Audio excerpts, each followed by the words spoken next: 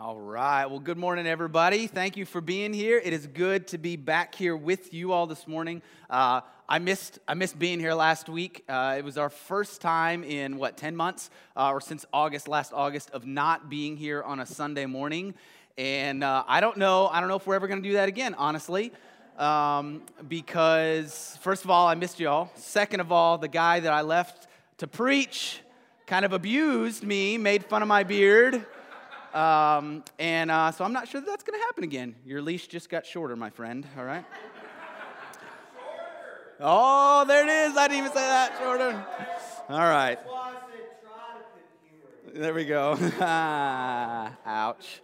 All right. Now, Daniel did a great job last week. I really appreciated his message on marriage and how that is, that was one of the specific relationships that we talked about with this whole idea of war, winning at relationships. And so he did a great job. We're going to continue that series this morning because it's just the truth. It's a matter of truth that relationships are difficult, right? Dealing with people are difficult, and it gets complicated, and anytime you deal with somebody, feelings are up in the air, and they can be hurt, right? That's always a possibility. And if we get hurt feelings, then all of a sudden we're ready to retaliate, and then more feelings are hurt, and then we assign blame and we assign intent to people when we don't know really what they were thinking or what the whole thing was there. And then all of a sudden, commenting on the similarities between someone's height and a biblical character, the height of a biblical character, it leads to us not being able to be friends anymore, Daniel, all right? So that happens, right? Relationships are difficult, all right? Relationships are difficult. Dealing with people can be difficult. And so that's why we want to talk about that in this series. And that's why we focused the first week of this series on the armor of God. We looked at that in the context of, God has given this armor, and we listed all those things. We talked about each piece of that armor. And really, he has given us that armor, and Paul writes, under the inspiration of the Holy Spirit, he writes that this is an armor that we need for relationships. When we enter into battle, when we enter into the war zone that is interpersonal relationships, we can be clothed with this armor because it is a battle zone, and it is a spiritual battle that is happening on there, and it's a battle that has existed since pretty much day one, right? Since day one, this has been a battle for people and their relationships and the whole thing there. And it's like Daniel talked about, last week. Marriage, if the enemy can attack a marriage, and especially a marriage within the church, if the enemy can whisper the lies in there, and all of a sudden he's attacked that, and he's broken up that marriage, then all of a sudden he's weakened the church as a whole, and then he's weakened our relationships between Jesus and between our relationships and God, and it just kind of crumbles from there. And so we realize that relationships are at the core of what God wants for us in our life. And I don't want to stand around and watch that happen. So we decided that with this series, we're going to war, and we're going to take that on head on. So we're going to take on relationships and the difficulty that comes with all of them head on. We're not going to be bashful about it, and I hope in the course of this series that you don't get your toes stepped on. But personally, I found when my toes get stepped on, I had my foot out somewhere, probably where it shouldn't have been, right? And so I need to focus on that and look at that area of my life and what's going on there. So this morning, we're going to keep on going. We're sticking to Ephesians in this whole series, and we're not really going in the order of the relationships that Paul talks about, but we're going to go to Ephesians chapter 6, and this is the last thing that Paul talks about before he jumps into the armor of God, okay? So Ephesians chapter 6, and he says this. He says, "Slaves, obey your earthly masters with respect and fear, and with sincerity of heart, just as you would obey Christ. Obey them not only to win their favor when their eye is on you, but as slaves of Christ, doing the will of God from your heart. Serve wholeheartedly as if you were serving the Lord, not people, because you know that the Lord will reward each one of you whatever good they do, whether they are slave or free. And masters, treat your slaves in the same way. Do not threaten them, since you know that he is both their master and yours, and he is in heaven, and there is no favoritism with him." So Paul is addressing the relationship between slaves and masters, right? And that might be a little bit of a strange relationship for us to look at this morning in our current culture, because we understand, well, I hope that none of us are in in one of those roles. I hope that none of you are slaves or none of you are owners of slaves or masters of slaves. If you are, then we need to have a conversation, right? I think that would be appropriate for us to have that conversation. And so it's a little bit of a weird relationship for us to look at as we look at this scripture. But there is definitely some application for us in our lives that we can look at. But first we have to understand the context that Paul is writing this in, all right? So in order for us to understand what application it has for us, we have to understand what it actually meant in the context of the slavery that Paul is talking about, all right? So what we know about Greco-Roman culture and what we know about the Roman culture is that slavery was pretty much a reality that nobody questioned. It was just kind of there, right? It was a part of life that everybody understood and everybody expected. It was believed in the Roman culture, in a lot of places, it was believed that there was only freedom for some people because other people were enslaved. And so the Roman culture, they just kind of took it as a natural, you know what, this isn't evil, this is just kind of a thing that we have to do. This is a necessity for life in that sense. Slaves were pretty much used in absolutely every single area of life. They were a part of the fabric of the economy. Across the Roman Empire, I read one statistic that suggested that across the Roman Empire, one in every five people was a slave. That's 20% of the population of the Roman Empire. That's a lot of people. And then as you get to the center, more the center of the Roman Empire, in Italy, 1 in 3. That's a third of the population that is a slave, right? So it's not surprising then that Paul is writing to a church or a group of churches in a Roman province, in Ephesus, in a city, and he addresses this issue of slaves and masters because it's a reality in their world. If 1/3 or if even 20%, 1 in 5 of people in this area are going to be slaves, for him to address that, or slave masters, it just makes sense for him to address it because it's going to be a reality for some of the people that he is addressing there, right? And slaves, as we understand it in the Roman culture, slaves were acquired by all kinds of means, okay? Most of them were actually put into slavery because the Roman army expanded, and as they expanded, they conquered people, and those conquered peoples then became slaves, right? If you resisted, then you were made a slave in that way. And so you had all kinds of different slaves. So that was one way. Another way, it was a pretty common practice, actually. If you had a debt that you could not pay off, that you could sell yourself into slavery, that you could put yourself into the servitude of the person who you owed. And a lot of people did that. And that could be for a set period of time. You know what? We're going to agree that I owe you this debt. I can't pay it, so I'm going to be your servant for this long. Or that could be until the debt is paid off, which is pretty much forever, because if you're a servant, you're not earning any money, and therefore you're not going to ever be able to pay it off unless somebody else steps in and pays that debt for you. So that was another way that people entered into servitude or entered into slavery. And when you think about it, right? When you understand slavery in this term, and we also, let me back up. We also understand that some slaves, or we understand that some servants actually chose to be in that life, okay? Because they could depend on their masters for their housing and for their meeting all their needs and things like that. So it's a little bit of a different understanding of the slavery that we understand, or that we have experienced in the past couple of centuries here in the U.S. So you had all kinds of people that found themselves in this situation. It wasn't necessarily the lowest of the low or the poorest of the poor. It was sometimes, but it wasn't always. Sometimes you had accountants, you had treasurers, you had doctors, you had house servants, you had teachers, you had slaves within the military, all those things, right? People across the board. So it was all nations, it was all colors, it was across all levels of economic standing. People found themselves as slaves. They were bonded in servitude to other people, which is a little bit different than our understanding of slavery over in this country, right? Because when you look at slavery in this country, in the United States, it was pretty much based on race, okay? It was based on nationality. And it was based on the idea that somehow some people from a different part of the world were less human, and so they could be treated as less human than other people, or they could be treated as not equally human, and so they were forced to do things that other people didn't want to do, right? And so that was our understanding, or that was this understanding of slavery.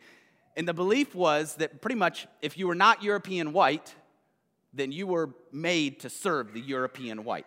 That was kind of the understanding that way. But that's not the case.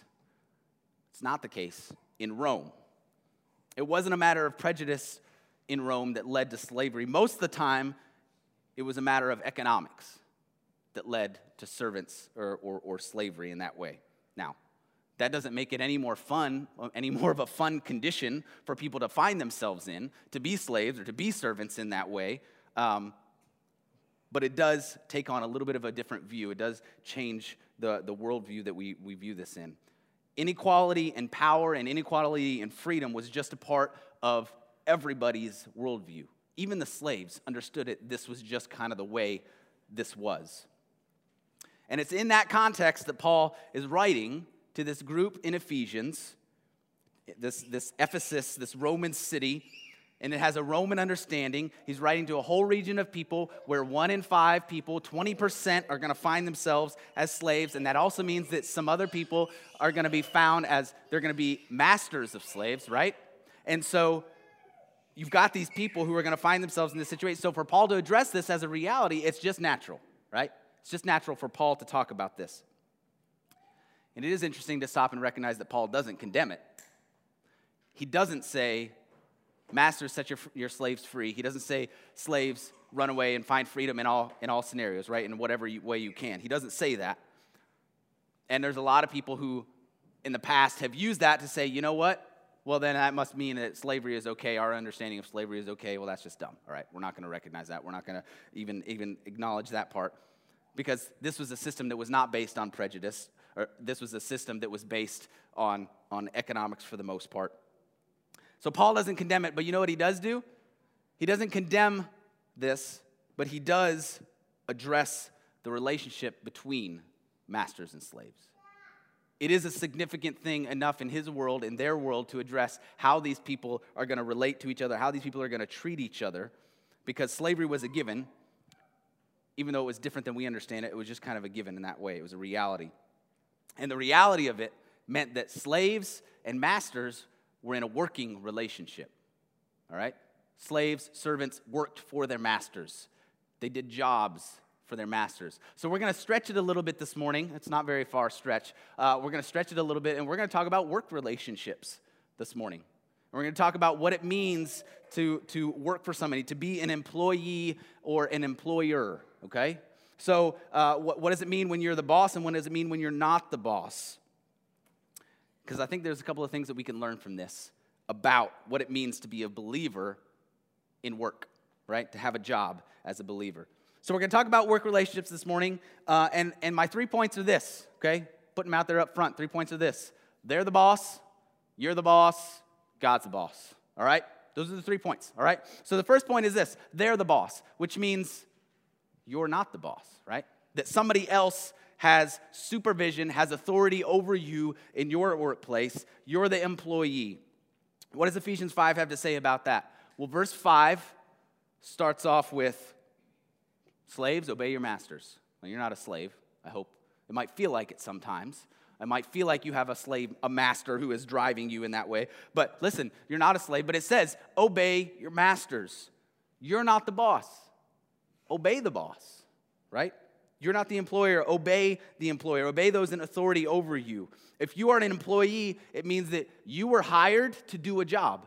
You made an agreement that you were going to do this job, and they would then pay you for that job, right? So do the job that you agreed that you would do. Fulfill the responsibility that's asked of you. And it's different for us when we look at what Paul is writing, because we get paid for it, right? And Paul is writing, he says, obey your masters. They don't even get paid, but obey them, right? In that situation, we get paid. How much more then should we say, you know what? They're paying me money to do this job that I agreed to do. I should probably do the job that I agreed to do. I should fulfill the responsibilities that I said that I would fulfill in that way. You do the work and they give you the money, right? It's not you do the work sometimes and they give you the money. It should be I'm agreeing to fulfill the responsibility that I said I'm going to do. So I'm going to do what I said I'm going to do, and then they will pay me for my work. It says, obey your masters. Do what you're asked. When you take a job, you agree to work for somebody. You're agreeing to do the work. Do whatever they ask you to do, right? Now, there are situations where you can say, yeah, but they're asking me to do something that's not ethical. My wife had one of those situations, and she chose to quit because she was being asked to do something that wasn't ethical in that scenario. And so she said, you know what, I'm going to back out of that. I'm not going to be a part of that because that's not right. Right? Or if you might be in a situation where they're asking you to do something that's beyond what you've agreed to do or whatever, have a conversation with your boss. But up to the responsibilities that you've agreed to, do it. Fulfill what you've said you're going to do. And if you don't do your job, there's going to be a conflict, right? Because if you've got a good boss, they're going to have a problem with you not doing your job because it's their job to make sure that you're doing your job. It's the way it is. So obey those in authority over you in the workplace, but only if you agree with how they want you to do it. No, it doesn't say that. If you think you got a better way, have a conversation with your boss, your supervisor about that. But if they still want you to do it the other way, then you do it the other way because they're the boss. They're the authority in that position. Romans 13:1 says, let everyone be subject to the governing authorities, for there is no authority except that which God has established. The authorities that exist have been established by God. What would happen in your workplace and your work life if you viewed those in authority over you at work? What would happen if you viewed those people as an authority that has been established by God? That might change the way we view our bosses, right? That might change the way we view our supervisors. How would it change the way you interact, the way you respect, the way you obey their authority in that situation? I think it can make quite a bit of difference. Because Paul writes, obey your boss. But he doesn't say, do it begrudgingly. He doesn't say, do it if you feel like it. He says, obey them and do it with respect and do it with sincerity of heart. Do it out of sincerity. Sincerely respect them. Not a fake respect. Not a, okay, I guess I got to do this. But he says, do it out of sincerity of heart. Can you get to the place, even with a boss who you feel like doesn't know what they're doing or doesn't know what they're talking about, can you get to a place in your work life where it says, you know what? I'm going to respect them even if they don't deserve it. With sincerity. I think it can be difficult. I think one of my most trying experiences of having somebody, of being under the authority of somebody, was when I was working for the Richmond Department of Recreation. What is the name? Richmond Parks and Rec. We'll say that, okay? So I was working for Richmond Parks and Rec one summer for 2 months. I had found out about a position as their summer camp program. And so I had applied, and I found out a little bit late, and it was the director position was already filled, so they put me in the assistant director position. Now, I was 30 years old at this point, so I was older than most of the job applicants for that, but I just needed a summer position. And so I was 30 years old, and I had just come off of a 5-year full-time camp experience, right? I was an assistant director for full-time at a camp. And before that, I was involved for 5 full summers as camp and other, so 10 years of experience, all right? 10 years of camp experience. 30 years old. My major is recreation, park administration. It kind of fits, right? And I met my supervisor, my boss, for the first time. And she was 21 and was an education major, okay, which kind of fit. It was 1st through 6th grade camp, so it kind of fit. But in the course of our first conversation about how camp was going to go and what we were going to do and all this stuff, I found out she had never set a single foot, been in camp a single day in her life. And here I am, a 30-year-old with 10 years of experience of camp. All of a sudden, my supervisor is a 21-year-old who has never been at camp in her life. And I have to humble myself and bite my tongue. I almost didn't have a tongue left at the end of the summer. Bite my tongue and respect the decisions she was making. Even though in my head, there were times when I was like, wait, you told a parent what? We're gonna do what? Why? That's a terrible plan. Hey, let's talk about that, okay? But I had to respect her. I had to respect the authority there, and that was difficult. Man, that was difficult. And it was only for 2 months. My wife said it wasn't that bad. It was bad, okay? I'm a man. I can complain. We do it. All right. But Paul, that's exactly what Paul is talking about here, right? It's like whether you feel like they deserve the respect or whether you feel like they deserve the position they got. It just occurred to me that I started watching The Office again last night, and most of those employees don't feel like Michael Scott deserves their respect, right?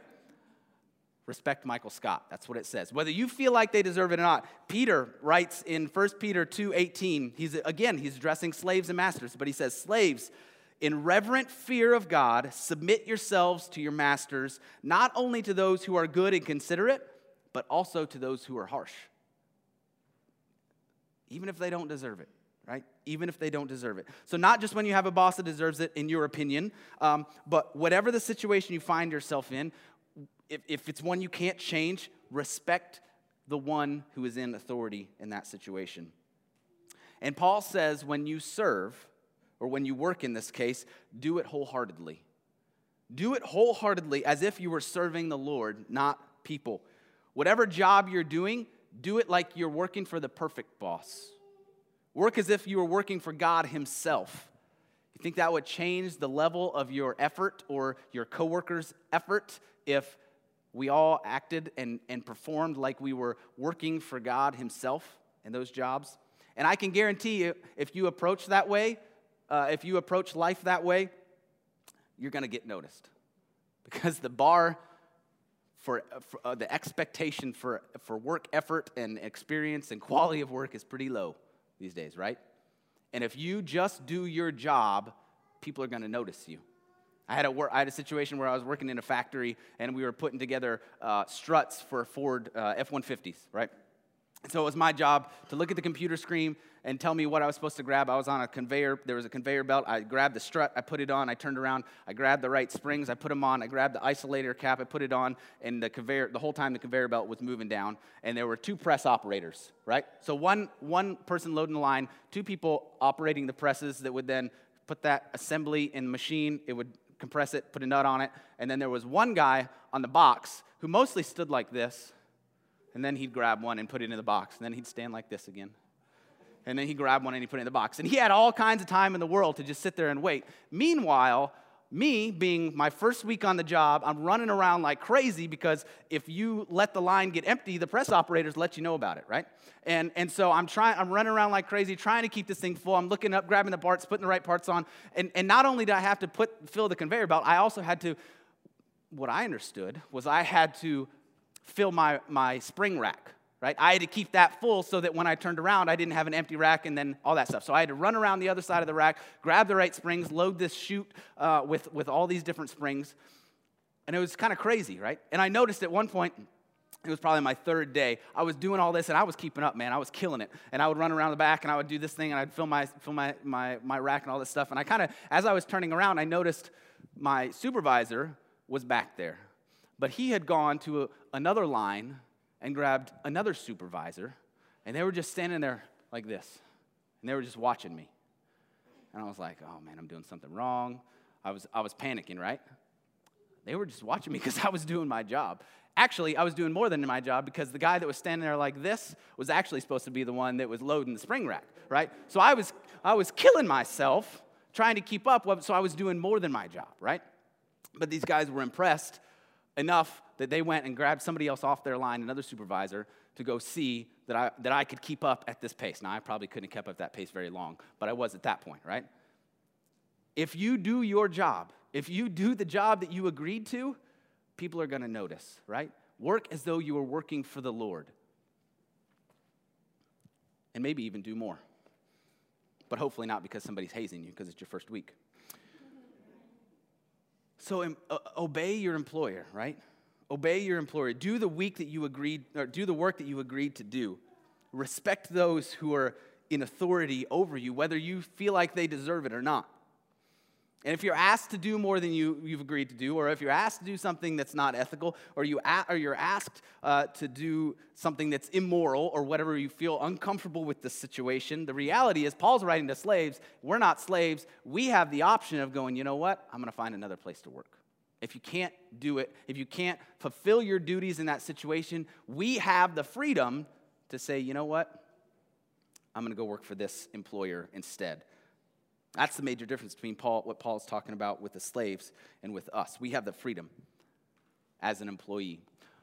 What about if you find yourself in the opposite position? What if they're not the boss? What if you're the boss? What does Ephesians have to say about that? So point number 2 is this: you're the boss, all right?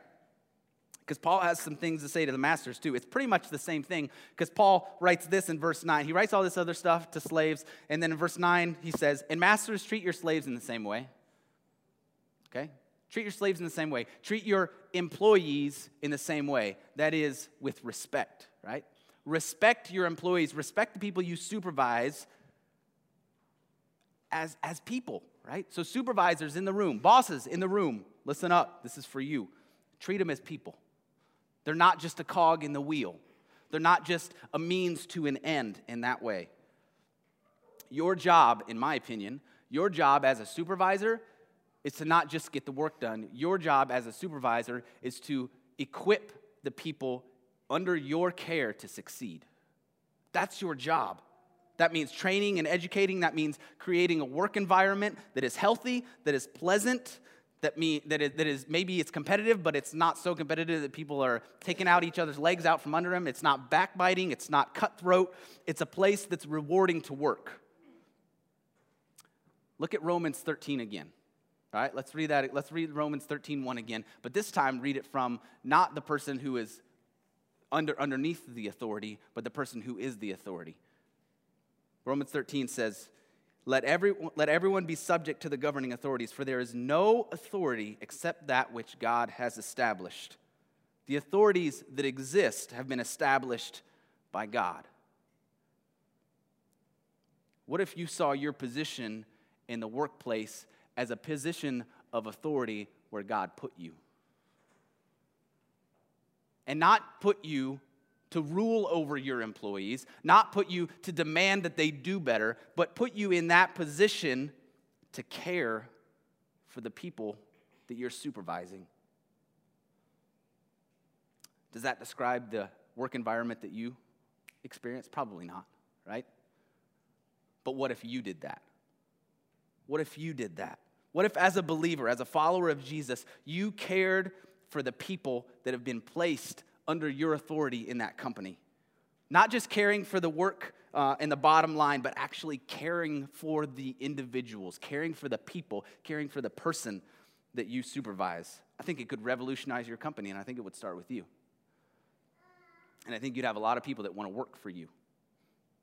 In 1 Peter's talking again. It's at the end of the letter. It's in chapter 5. Peter's writing to the elders of the church. So he says, God's flock. He talks about being God's flock or taking care of the flock. But what if we read that differently? What if we read it as your employees? All right, so let's read it first as it is. It says, 1 Peter 5:2-4, it says, be shepherds of God's flock that's under your care, watching over them, not because you must, but because you're willing, as God wants you to be, not pursuing dishonest gain, but eager to serve, not lording it over them, not lording over those entrusted to you, but being examples to the flock. And when the chief shepherd appears, you will receive the crown of glory that will never fade away. All right, let's read it with employees or your employees instead. Be shepherds of your employees that are under your care, watching over them, not because you must, but because you're willing, as God wants you to be. Not pursuing dishonest gain, but eager to serve. Not lording it over those entrusted you, but being examples to your employees. And when the chief shepherd comes, you will receive the crown of glory that will never fade away. You think that would change the atmosphere of your business? You think that would change the way your employees respond to you? Absolutely. Absolutely it would. That's the boss that I want to work for. Excuse me. There's companies out there who operate this way, that care for their employees. Google is one of them, all right? Google probably has its downfalls. But I was reading a little bit about Google. I would encourage you to take some time and do some research about the benefits about the way they care for their employees. Google receives roughly 3 million job applications a year, most of them unsolicited, right? People want to work for Google, and it's not just because they pay well. Google has on-site physicians, nurses, medical services for their employees. They have on-site health centers and gyms. They offer 22-week maternity leave and on-site child care facilities. If a Google employee passes away, listen to this. If a Google employee passes away, his or her domestic partner or spouse receives a check for 50% of the employee's salary every year for 10 years after that employee passes away. And children of deceased employees receive $1,000 per month from Google until they reach the age of 19, or if they're going to college, 23. People want to work for Google because they're cared for. Google has a global education leave program which enables employees to take a leave of absence to pursue further education, and Google pays for it, and they pay for the education. You can bring your pet to work with you. That's nice for some people, right? They have on-site cafes, not cafeterias, on-site cafes where you can get meals during the day where you can get snacks, and it's not a little granola bar. It's like a full-on chef meal that's prepared for you. I know those are all material things, right? And I doubt if you are a supervisor, if you have the ability to offer that to your people. That's a company, that's a company top-down kind of a thing. But what could you do in your company? What could you do for your employees to let them know that you care about them? What could you do to offer, to show that you care about the whole person and not just the end product? What if you remembered their birthday? What if you brought them breakfast one morning just because you wanted to? Just because you cared about them and you wanted to surprise them with something fun? What if you would clean the employee bathroom because you wanted them to have a clean facility? And Paul says when he's talking to the slaves, he says, don't just do this. And so he says it to the masters as well. Don't just do this so that they see you and you can gain their favor, though you will gain their favor. He says, do it out of sincerity of heart. Actually care for the people that are there, that you're in authority over in that work environment. When you look at job satisfaction statistics, most people would say that pay or salary is like the biggest thing, that's the biggest motivating factor that keeps people around, that keeps employees happy, but that's not true. Study after study shows that feeling appreciated and cared for is what keeps employees happy and what motivates people to invest in their company and be in their company. It's the reason that factories that offer $30 and $40 an hour can't keep employees, because those employees are just a cog in the wheel, right? They're just a means to an end. People want to know that they matter. They want to know that their work matters and that it's important. And as somebody that's in a position of authority, that's somebody that has some influence within the company, or even if you don't have authority, you still have influence. We got to consider our witness within the workplace as we lead employees or as we interact with coworkers or even our bosses. Because the last thing that Paul says here when he's writing to the masters, he says that you know that he who is both their master and yours is in heaven, and there's no favoritism with him. Ultimately, Paul is saying this. Says you might be a boss, you might not be a boss, but you got to understand you can't forget that God is the boss. God is the ultimate boss, right? God is the boss. So what I understand Paul to be saying here is that in your work, do not lose sight of the fact of the real work that we're doing. If you're building car parts, you're not just building car parts. You've got kingdom work to be doing while you build car parts. And maybe that can only happen on break time. Maybe that can happen through a text after you get off. But the real work is the kingdom of God. Take those opportunities, whether you're an employee or a supervisor, whether you're a master or a slave, and be Jesus in the environment wherever you find yourself. Your workplace is a mission field. It's probably the mission field where you spend the most time. Even if you've got a family at home, you probably spend more time at work than you do with your family. That's a reality of our culture, right? It's a mission field, and we're working for the master. We're working for our Father. Ultimately, God is our master. God is the boss.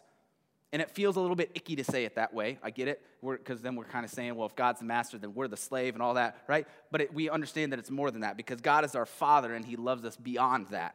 John 15:15, Jesus said, I no longer call you servants, because a servant does not know his master's business. Instead, I've called you friends.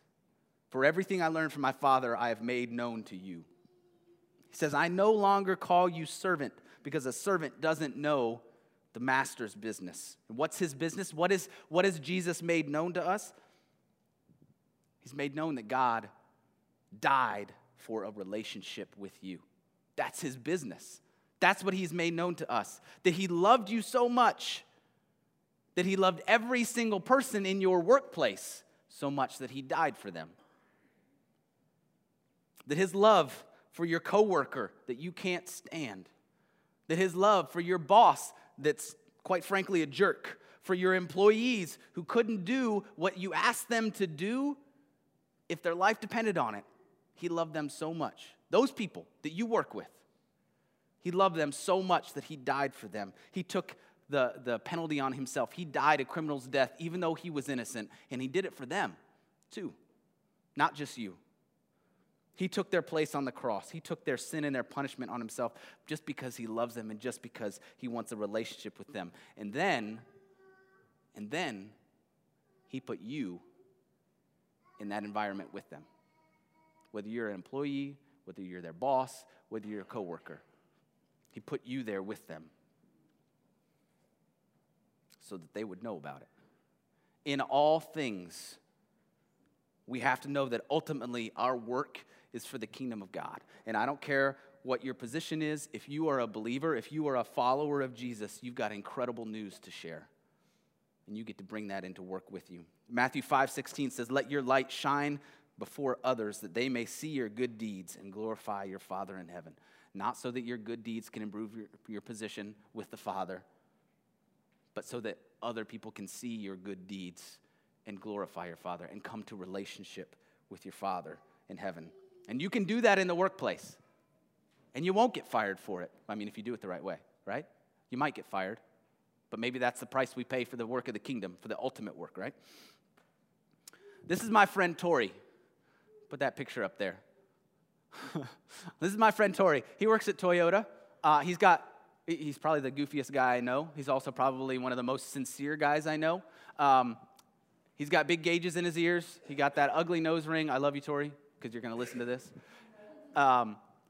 He listens to metal, and he loves Jesus. Look at his shirt. That's his official work shirt, his Toyota shirt, and that's his official name badge. Tori talks about Jesus, invites people to church so much that they call him church. I don't know if people really know his real name. They call him church. That's his name at work. His family is responsible for bringing more people to church than any other family that I know, because they live authentic and they live transparent lives, and they aren't perfect and they don't claim to be, but they will talk to anybody about Jesus and about what he's done in their life. He doesn't care who. They don't care who. Every single day, we have the opportunity to represent Jesus and to be Jesus in our workplace. And it doesn't have to be a blatant, do you know Jesus? Do you know Jesus Christ as your Lord and Savior? It doesn't have to be that blatant, right? That will probably get you fired. This is a war, right? This is a war for people's souls. And relationships within the workplace are a primary battleground. There's ground to be gained for the kingdom of God within your workplace. You get to interact with people from all kinds of different backgrounds, and you get to do it in the name of Jesus. Let your light shine at work so that they may glorify your Father in heaven. And there's plenty of room at work to be offended. There's plenty of room to be hurt. Or there's plenty of room to spread gossip or to perpetuate rumor, and the enemy would love that. The enemy would love it if that's because of you or if that's about you. But that's because there's plenty of territory to gain for the kingdom of God at work.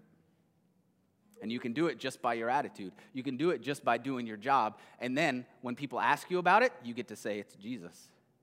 It's because of what Jesus has done in my life. You can do it by being a trustworthy employee or by being a coworker or a boss who cares for the people that you get to interact with. And then we give credit to the Father. Why don't we stand on up to our feet? As the prayer team comes forward, I get it. We don't always like work. Some of us love our jobs. Some of us, we would rather be at our job than on vacation, right? There are people like that. I don't understand you people. But there are people like that, okay? They would rather be working than to be off having a good time, having a good vacation. And it's because they love what they do. They love the people they're around. So maybe I'm not talking to you. But what if you're not one of those people? What if work is a difficult thing for you? What if work relationships are a difficult thing for you? Is there somebody that comes to mind that says, you know what? That relationship's not great between me and that person, between me and my boss, and you'd love some prayer. These people want to pray with you. You'd love some prayer to ask God to help intervene in that situation and show you what you need to do. Not how to fix the other person, but show you what you need to do. Ask God to fix what's in you in that situation. Is there somebody on your heart that God keeps bringing up who needs to know that God cares about them, or who needs to know that somebody else cares about them and cares about what's going on at work or cares about what's going on at home in their life? Maybe work performance has dropped. There's probably something else going on in life. You asked about it? They need to know that people care. Maybe you need some prayer for those kind of things. Maybe you need some prayer on how to navigate conflict or how to better shepherd the people that God has put under your care. Maybe that's a new concept and you just need some guidance on that. Listen, we want to pray for you. So we're going to go into another couple of songs, and you've got the opportunity to do that at any point. Come on up. Don't be bashful. These people will be here for the first song, and then they'll be in the back for the second song, all right? And you can move at any point during that, so please do.